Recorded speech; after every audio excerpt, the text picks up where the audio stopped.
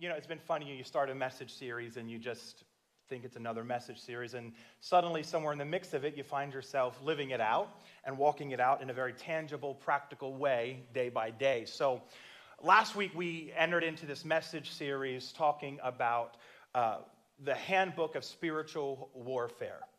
The handbook of spiritual warfare.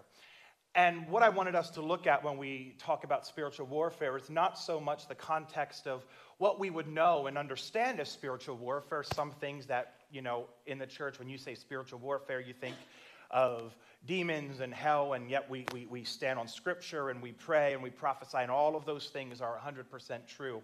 But what I've often found in my own personal life is I can be doing all of those things right, but have a heart attitude that's wrong, that's keeping me from breakthrough. And then wondering why I'm not seeing God move like I would want him to move.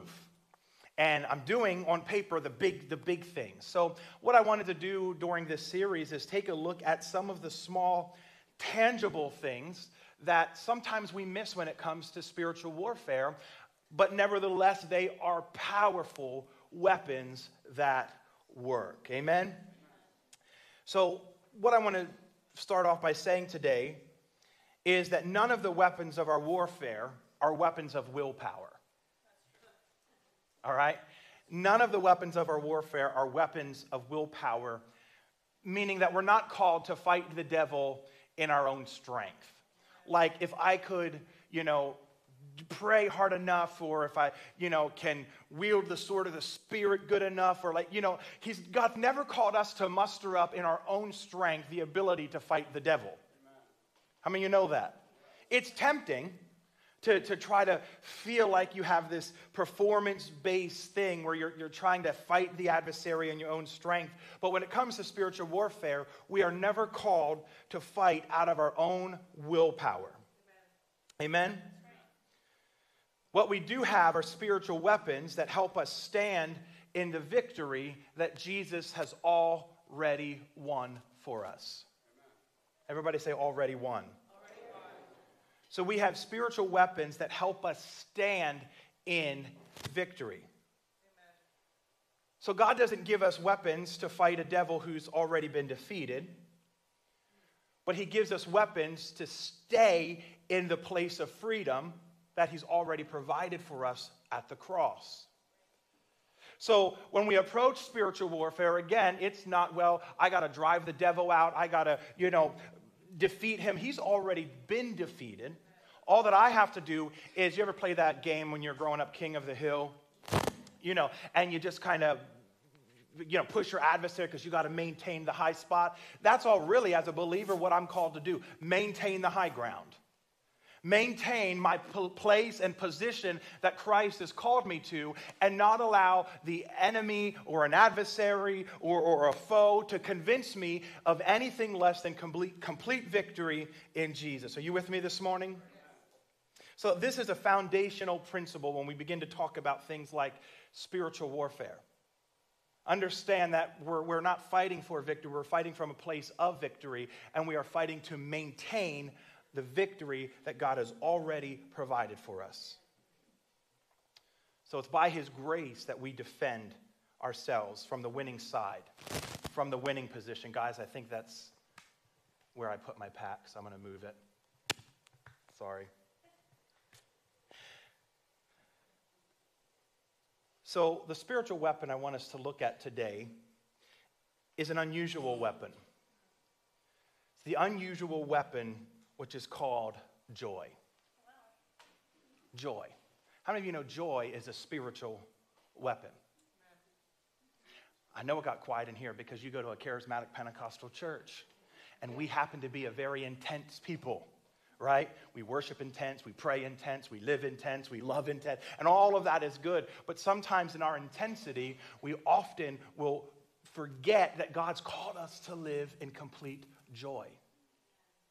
And there comes a time where you've done everything else, and now it's time to use the spiritual weapon of choosing to stand in unmovable joy. Do you know, I think I said this to you last week, but there was the girl who followed some of the disciples around shouting that these are the men of God, these are the prophets of God, so much so that they turned around and cast a demon out of her. And what was funny about the situation is she wasn't wrong. She was speaking truth. But what it was set up to do was to so wear down the apostles that they couldn't do what God had called them to do. They were so worn down by her tormenting, screaming that these are men of God, these are men of God. And sometimes what the enemy will try to get you to do is fight so hard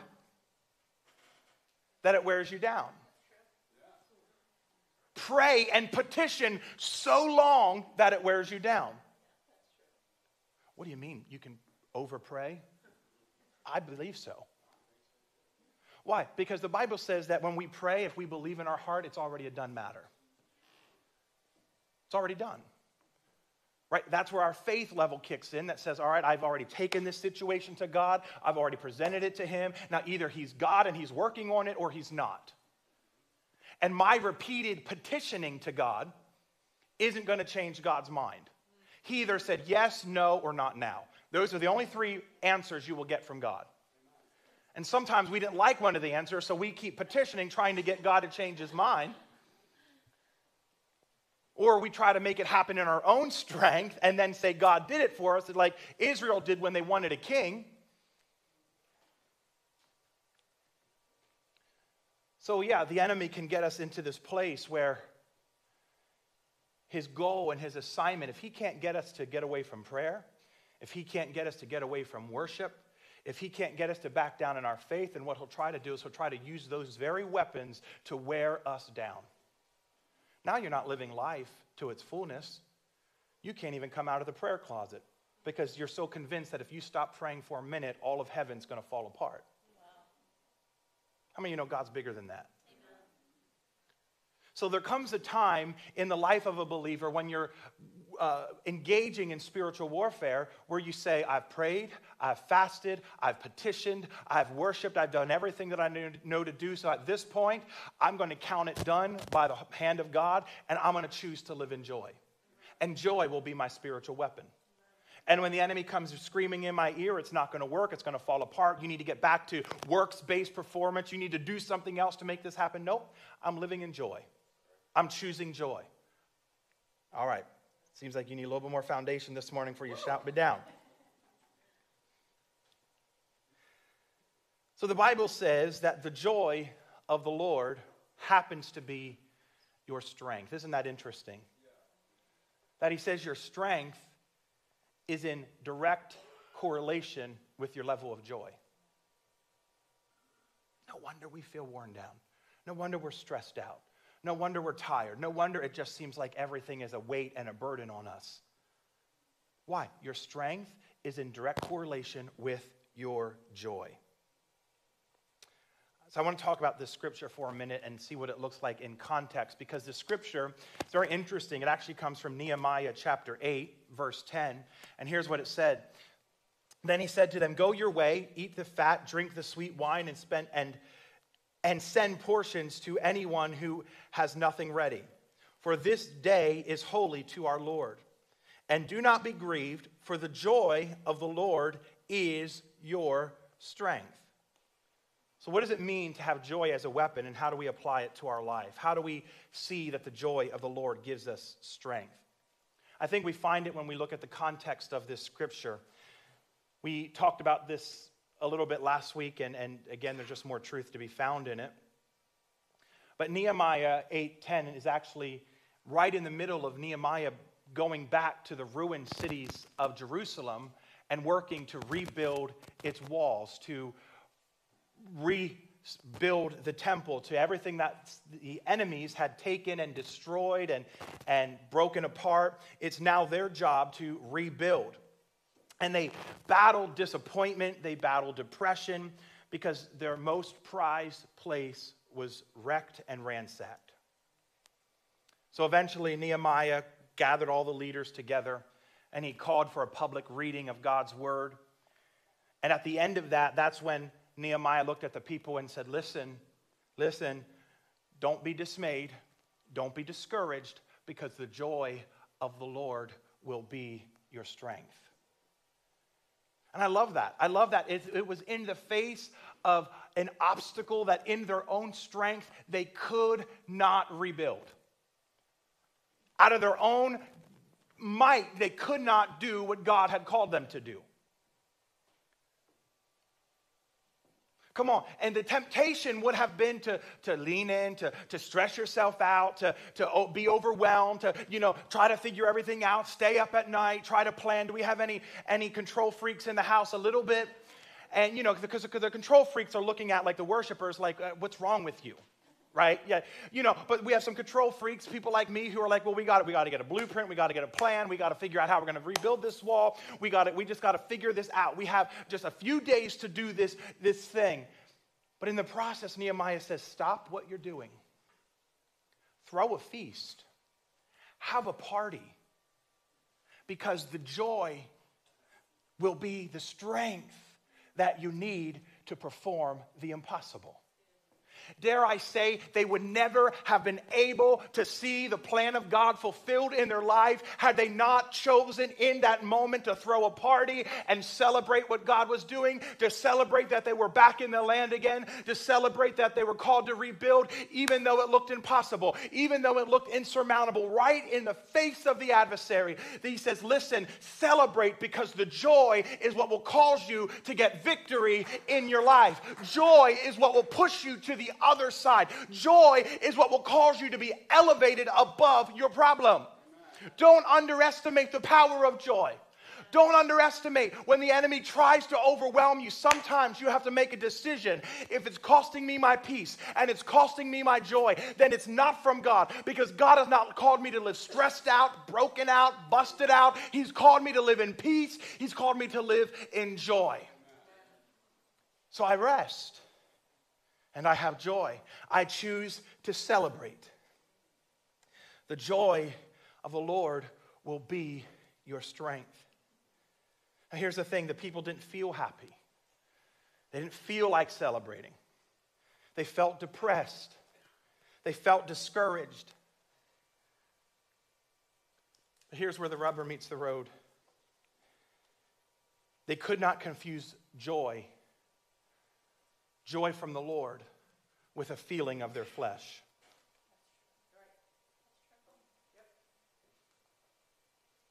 Oh, there you are. You're always up here shouting me down. Now you're back there. You all got me messed up, Paula. I heard it, but I'm like, it's not. She's my little preaching buddy over here. All right, let's say it again.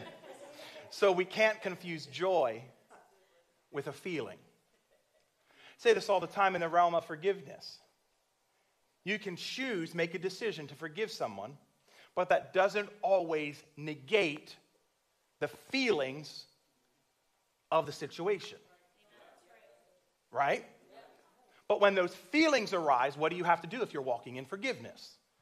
You make a decision to say, well, I know I still feel like I want to punch him in the mouth, or I know I still feel like I want to cuss him out, or I know all of those things, but 3 days ago I made a decision that I was going to forgive them. So therefore, I'm overriding the feelings, and I'm going to remind myself that I forgave that person because it's not based off my feelings. Forgiveness has never been about a feeling. It's about a decision. I won't trash you. I won't down talk you. I won't drag you through the mud, even though I want to, even though I know all your deepest secrets. I'm going to rise above that situation because I've chosen to forgive. So the same principle is true when it comes to joy.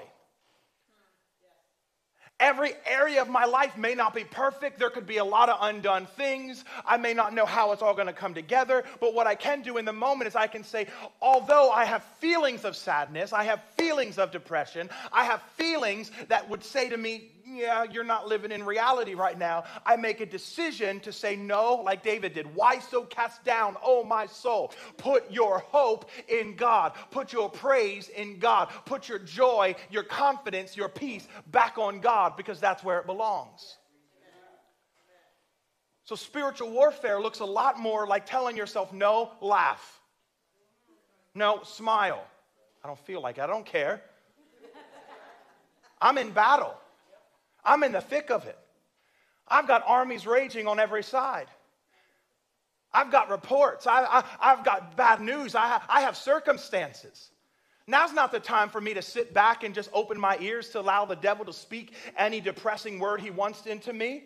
Now's not the time to allow my emotions to dictate my behavior. Now's not the time to sit back and just say, well, I'm going to feel it because I'm just living in the reality of what's going on. No. Now's the time to stand up, push my plate back from the table of depression, and say, I choose to have joy, because joy is the weapon of my warfare. Joy will produce the strength of God that I need to sustain the battles in my life. I don't know about you, but pity parties to me feel real good. Is anybody else, can you relate to that? Why? Because it's petting your flesh. It's feeding your flesh what you've been wanting somebody to tell you for a long time. I feel so bad for you. I know, right? You got a lot going on. I know. Tell me about, let's, and that's what we want. Why? Because it feels good in the moment. But how many of you know that gets you nowhere? Doesn't produce anything good in your life. Sometimes the greatest thing a friend can do when they see you walking through the battle is to bring joy. I'll get into this a little bit later, but there are some tangible things that I think are so small and tangible and not spiritual, but I think they're powerful weapons. Go see a comedy. But it's not scripture. So? It's going to make you laugh. It's going to get your mind out of the gutter where it's been hanging. Go take them for coffee and talk about anything else but the problem. Come on, somebody. Go on a vacation with your family right in the middle of all chaos and hell breaking loose. Why would they do that? Why? Because everything inside says, no, stay, grip, don't you dare, don't you back up. No. I'm gripping to joy. Because either God's got it or he doesn't. Either he's on the throne or he's not. Either I'm in his favor and he's working on my behalf or he's not. And if I know that he is, then I have nothing to worry about. I know what it says. I know what it looks like. I know what the report. I get it. But in spite of it, I'm going to choose joy. All right. So we can't confuse joy with a feeling. Feelings are fickle. Feelings go up. They go down. Feelings are out of control. Feelings can be based on your sugar intake. Feelings can be based, I'm telling you where I'm living. Feelings can be based on your sugar intake. Feelings can be based off what you just watched on the television set. Feelings can be based off of what people have told you. Feelings can be based on whether the blinds are open in your house and you have sunlight coming through or not. Do you know, when I go through a situation, I'm going to open every window. I want the blinds. I need light. I need brightness. Can I tell you, for me, that's spiritual warfare. Why? Because every part of me would say, let's retreat into darkness. Let's back down. Let's close off. Let's shelter in place. But there's something about walking up to the window and opening that blind and letting the sunlight coming through. All right. Not everybody's like that, but... So don't confuse joy with a feeling. At least not right away. I think it gets there when you make that decision. I think the same thing is true in forgiveness. Eventually, when you keep telling yourself, I forgave, I do believe that eventually the feelings of forgiveness will catch up to the decision of forgiveness. And the same with joy. I believe that joy eventually will catch up to the decision to live in joy.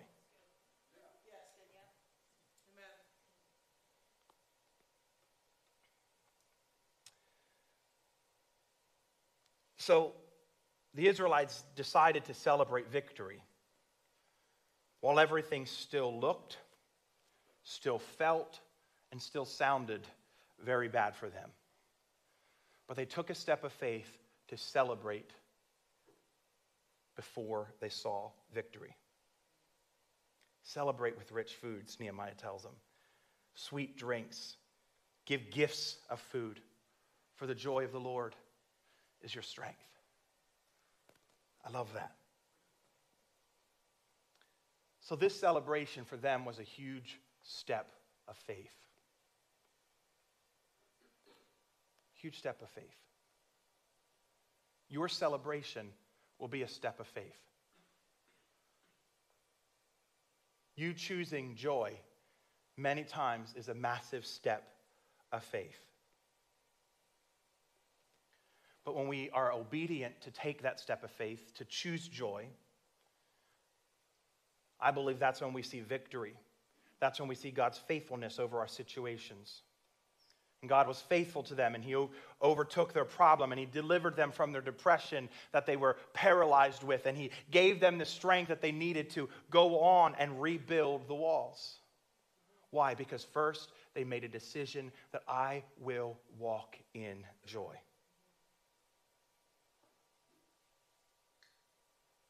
We have to get this.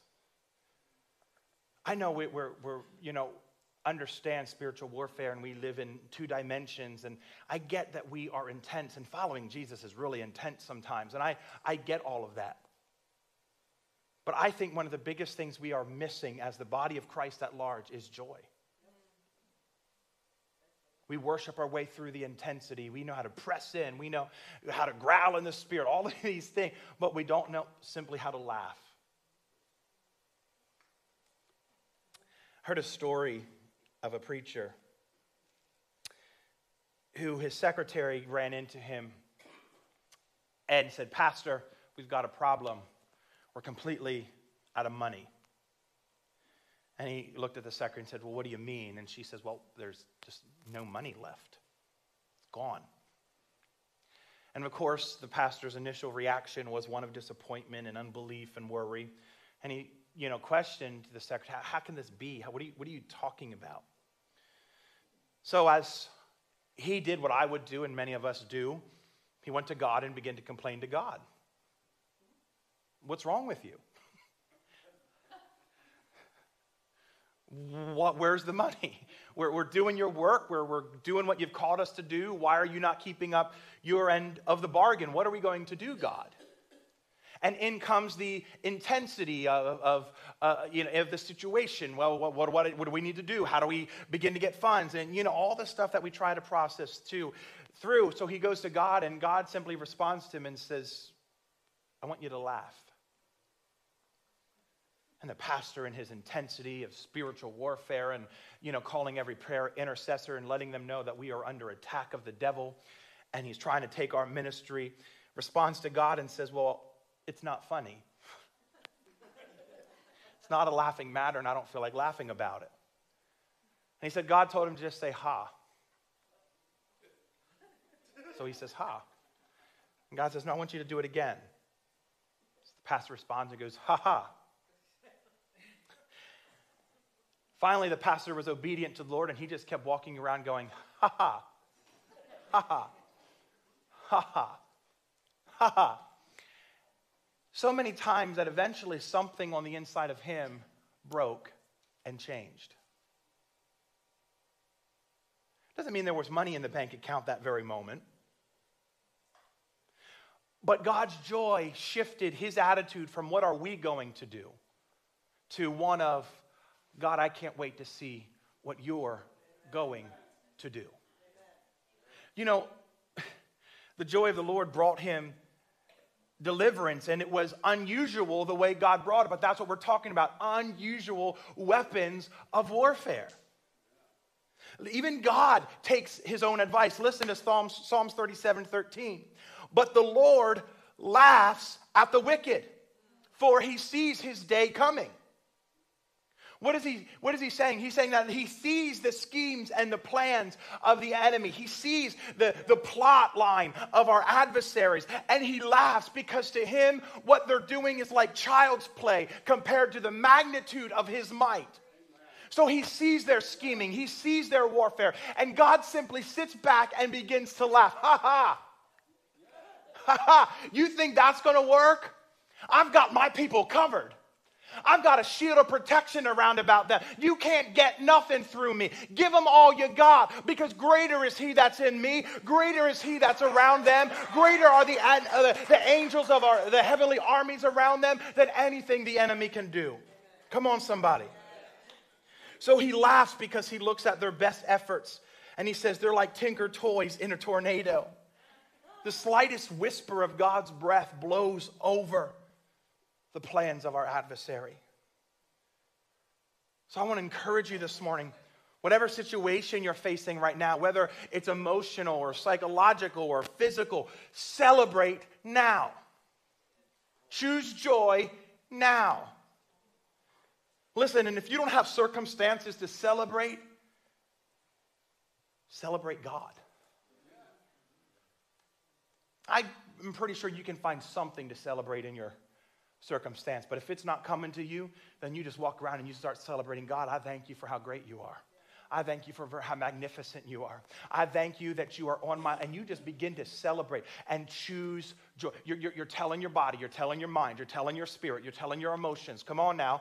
Come on. God's on the throne. He's not forgot about me. He knows my name. Look at all that he's brought me through thus far. I should have been gone a long time ago, but I'm still standing. And he didn't bring me through all of that to leave me now. So I'm going to choose to celebrate God. And here's the thing, you're not expected to produce the joy yourself. This isn't about mustering up a feeling.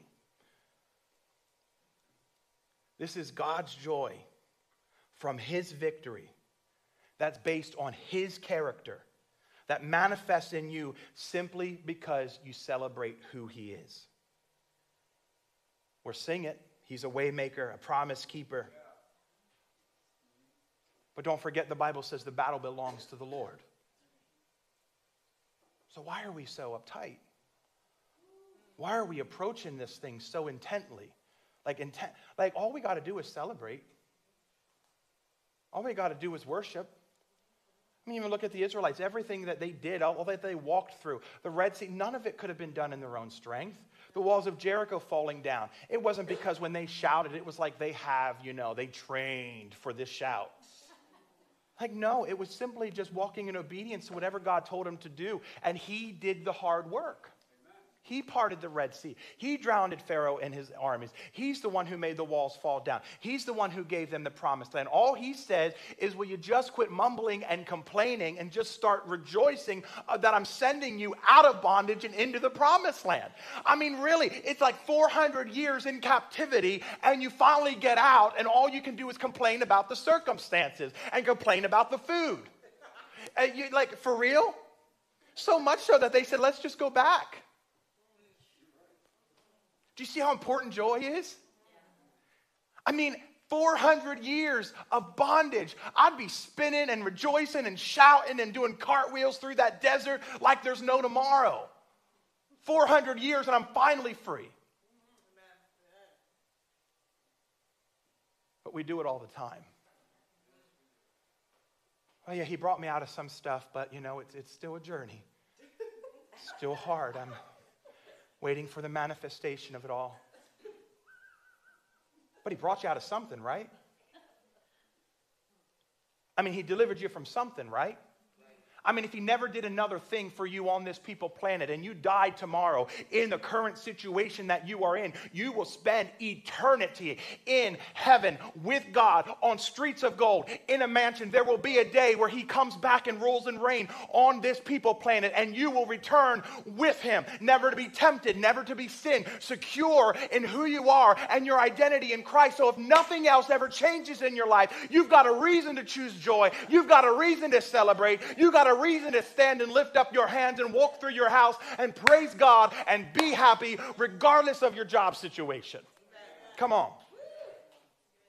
Nothing compares to what God can do. So your joy is the source of your strength and will be the source of your deliverance. Proverbs 17:22. A joyful heart is good medicine, but a crushed spirit dries up the bone. Now, did a very deep theological study on that verse that says a joyful heart is good medicine. I went deep. Spent hours. Every commentary I could find. And do you know what it means? It means joy is good medicine. There's no side note meaning. It means, joy is good medicine. And a crushed spirit dries up the bone. Man, I just want us to get this. Yes. So if the enemy can keep us crushed,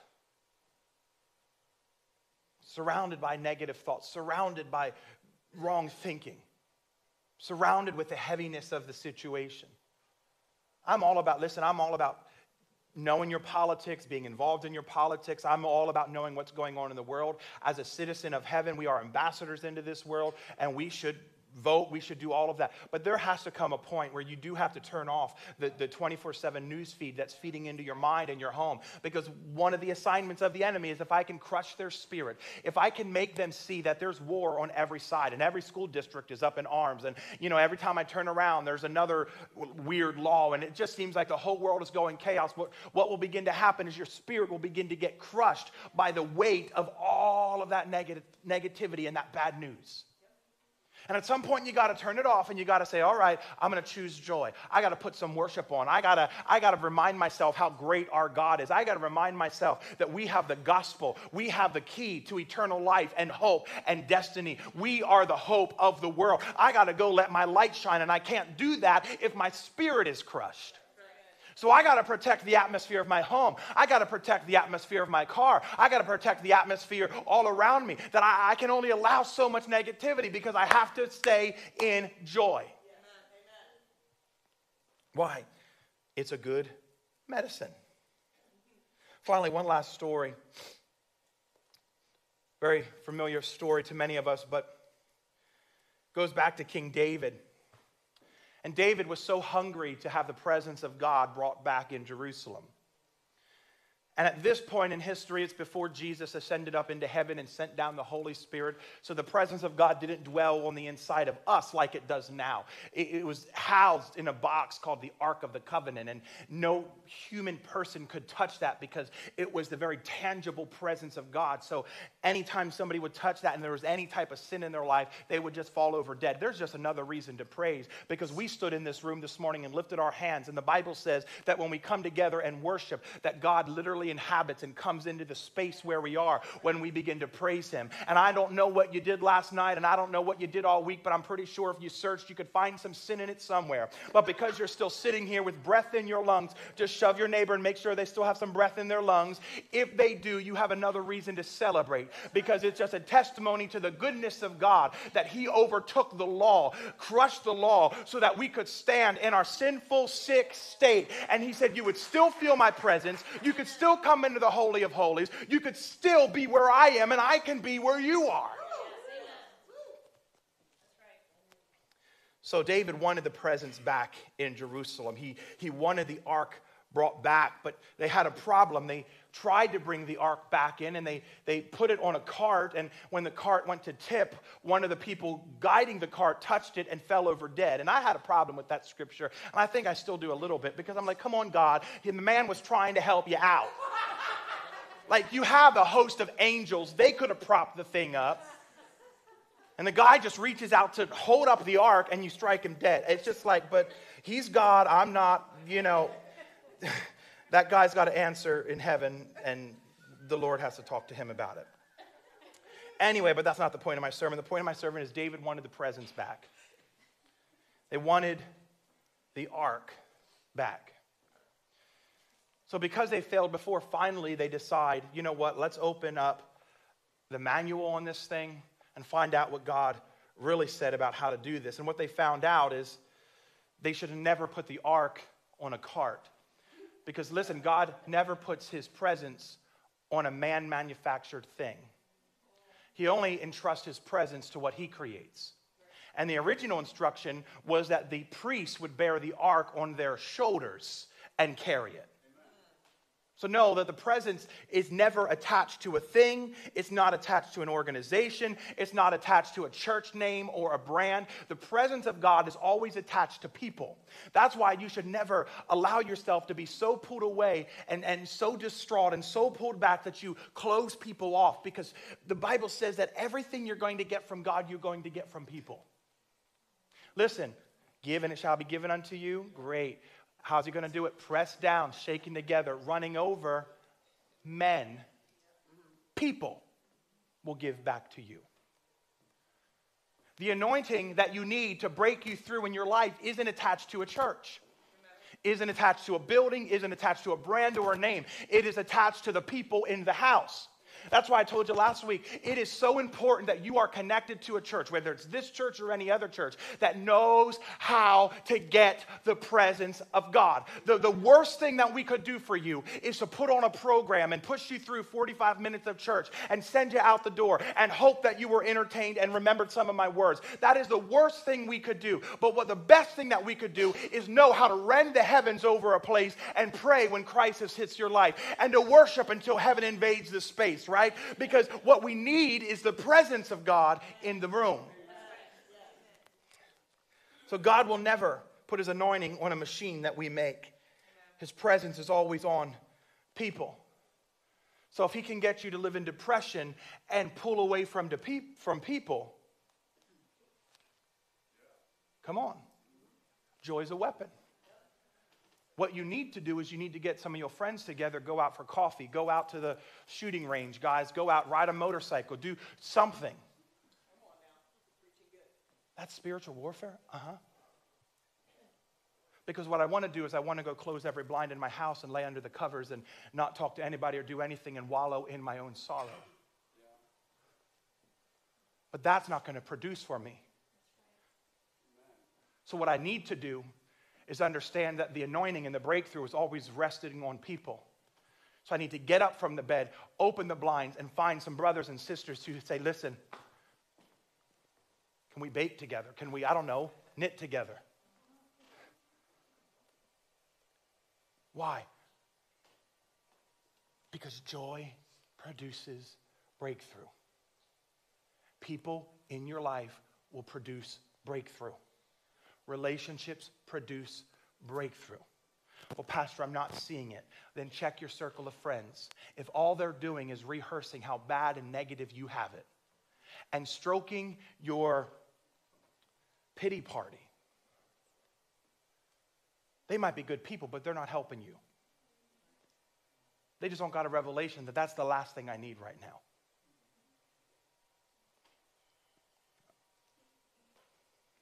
So David wants the ark back. He wants the presence back. They realized that they did it wrong. They tried to put the presence of God on an organization and thought that that would produce it. They realized it was always meant to be on the back of the priest. The people carry the presence of God. So the ark is now being carried back into Jerusalem, and David is so excited about this that your Bible says he takes off his kingly robes and he strips down to pretty much his undergarment, and he begins to dance wildly in the street because he is so overjoyed that the presence is coming back. It's the crowning achievement of his reign. There's nothing else that he would want more than to have the presence of God back in Jerusalem, back in the temple where it belonged. He's rejoicing because it's working. The last guy died. It's actually happening this time. So he's giving God this offering, this celebration of praise by rejoicing wildly before God. And they do this for miles. They do this for miles. What's interesting is that his wife is in the palace and she watches him from the window of the palace. And that's really weird because the Bible actually says all of Israel was there. All of Israel was there. So you would certainly think that David's wife would be among the chief guests. She wasn't. I could speculate why, but I think it boils down to the reason that she didn't value the presence of God the same way that David did. So she watches from the window of the palace. Her name was Michal. And what I think is interesting about that is worship always seems strange to those on the outside of it. Worship always seems strange when you're on the outside. So just expect it. Don't expect everybody to get what you're doing. Don't expect everybody to understand why you prioritize worship in your own personal life. Don't expect everyone to understand why you prioritize being in the house of the Lord on the Lord's day. They won't understand it, and I don't need them to understand it because it always looks off from the outside. But when you're in it, come on, somebody.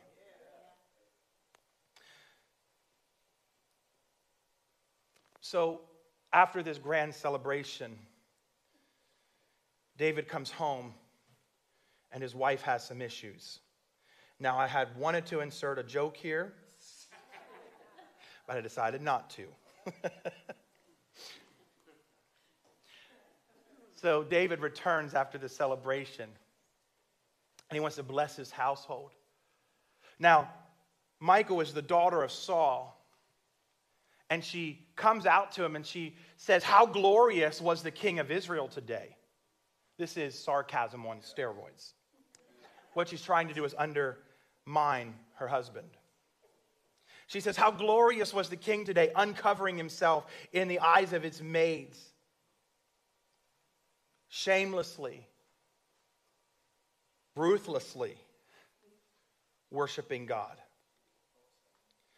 So David responds, and I don't suggest this, but his response had a little sting in it of himself. He says, "It was before the Lord who chose me instead of your father and all of his household." A little dig at her dad. So David continues on and says, "Therefore I will play music before the Lord." And he says, "Listen, Michal, I will be even more undignified than this. I'll get more crazy. I'll get more wild. You think dancing miles through the streets in my underwear is something? You just wait. You just wait to what God does through me. You just wait. It's going to get wild." But the Bible verse goes on and it says, "Therefore, Michal, the daughter of Saul," and here's why I brought this whole story in, "had no children to the day of her death." She had no children to the day of her death. I want you to see that in contrast to another verse of Scripture that says, "Shout for joy." Everybody, shout for joy. Shout for joy, O barren one, and you'll be moved into a fruit-bearing cycle that will surpass those who are years ahead of you. So here we have two bookends. We have Michal, who looks at David shouting and celebrating and rejoicing and begins to mock it. And God says to her, "You will produce nothing for the rest of your life, though you have the ability to produce." On the opposite end, he says to the barren one who has no ability to produce, no ability in their own strength, he says to you who are barren, shout for joy. Why? Because you will produce in your lifetime more than those who are years ahead of you. What is the differing factor here? Joy. One is staring out the window, refusing to be a part of this celebration, scoffing at those who would dare to celebrate and act crazy and act like a fool because the presence of God is there. But he looks at the barren one and he says, if you're barren and you're not producing and you're not getting victory in your life, for you, shout for joy. It will produce something in your life. Oh, I wish I had a good church in here this morning to shout me down. Come on, somebody. Shouting for joy will push you into a cycle of producing in your life.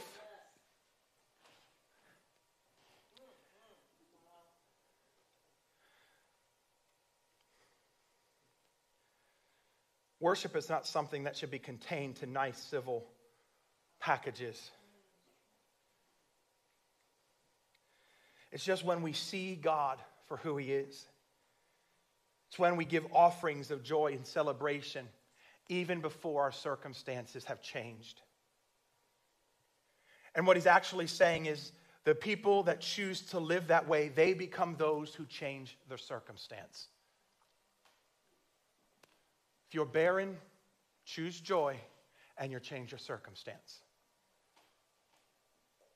If you have the ability to change your circumstance and you have strength in your own might, but you do not choose joy and you choose to live negative and you choose to scoff and you choose to mock what God's doing, be careful, because it'll dry up the bones like the scripture says.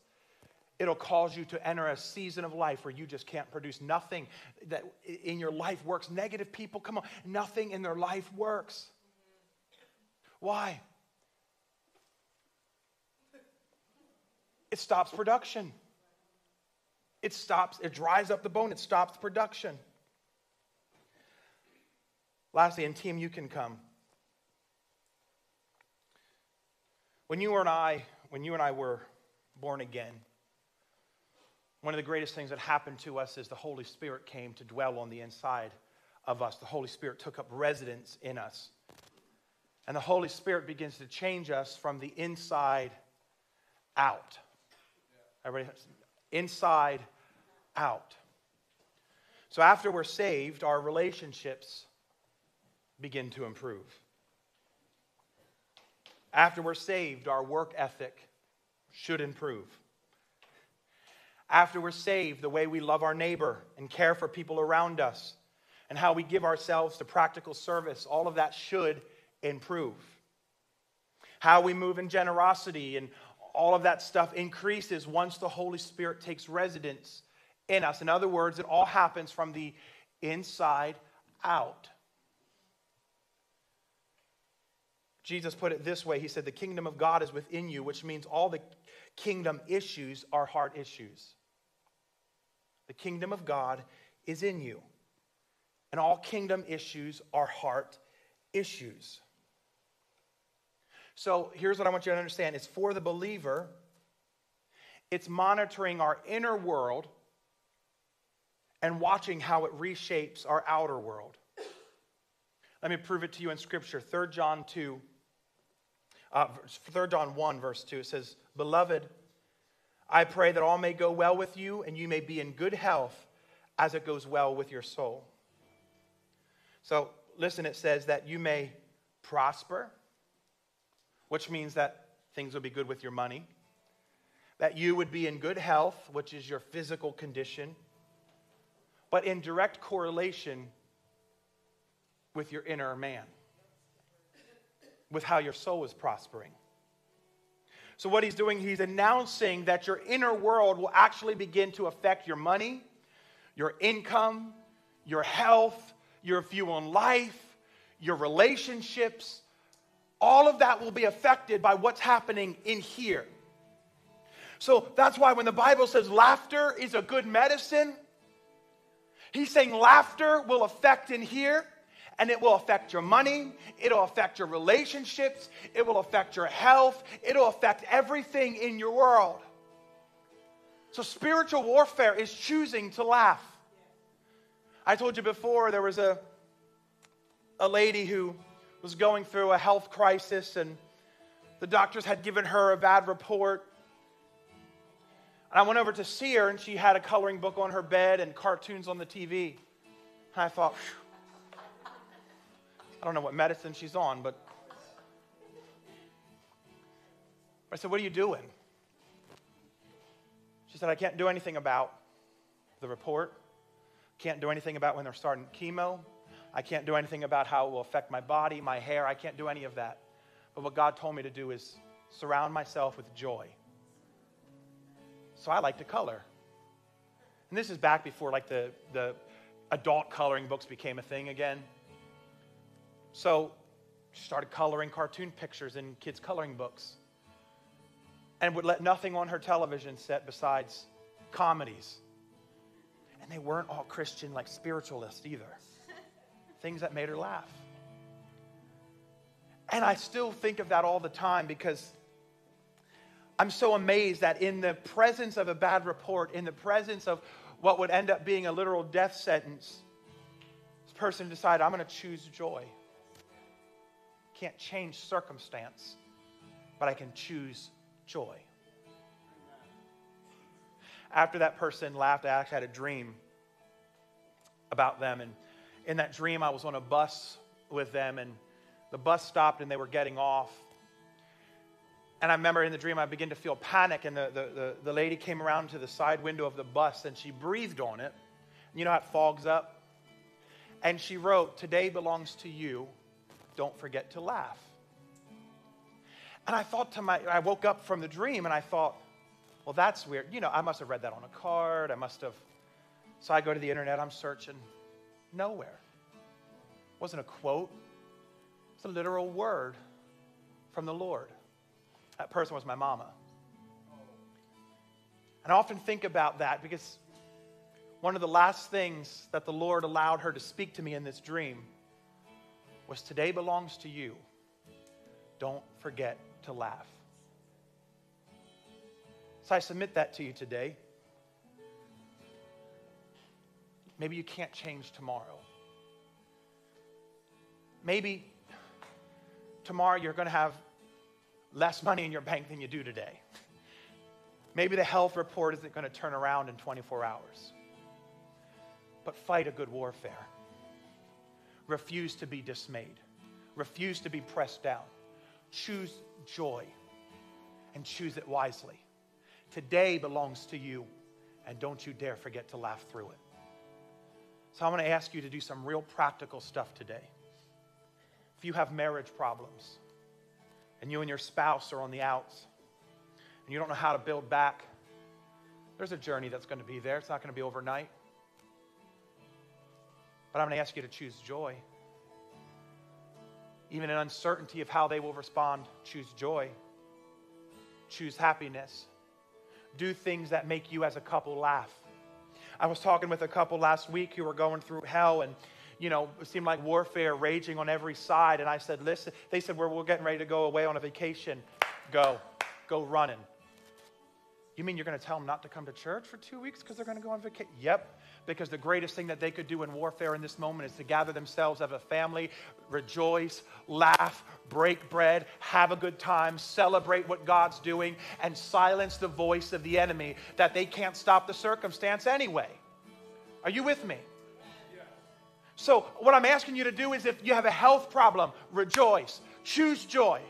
Choose joy. God would never ask you to do something and then not empower you to do it. That's why he said in Philippians, rejoice in the Lord always. And again, and again, and again, I say to you, rejoice. He wouldn't call us to do it if he wouldn't back it up with his power and provision to see us through. Come on, stand on your feet. I know I'm preaching long today, but this is good.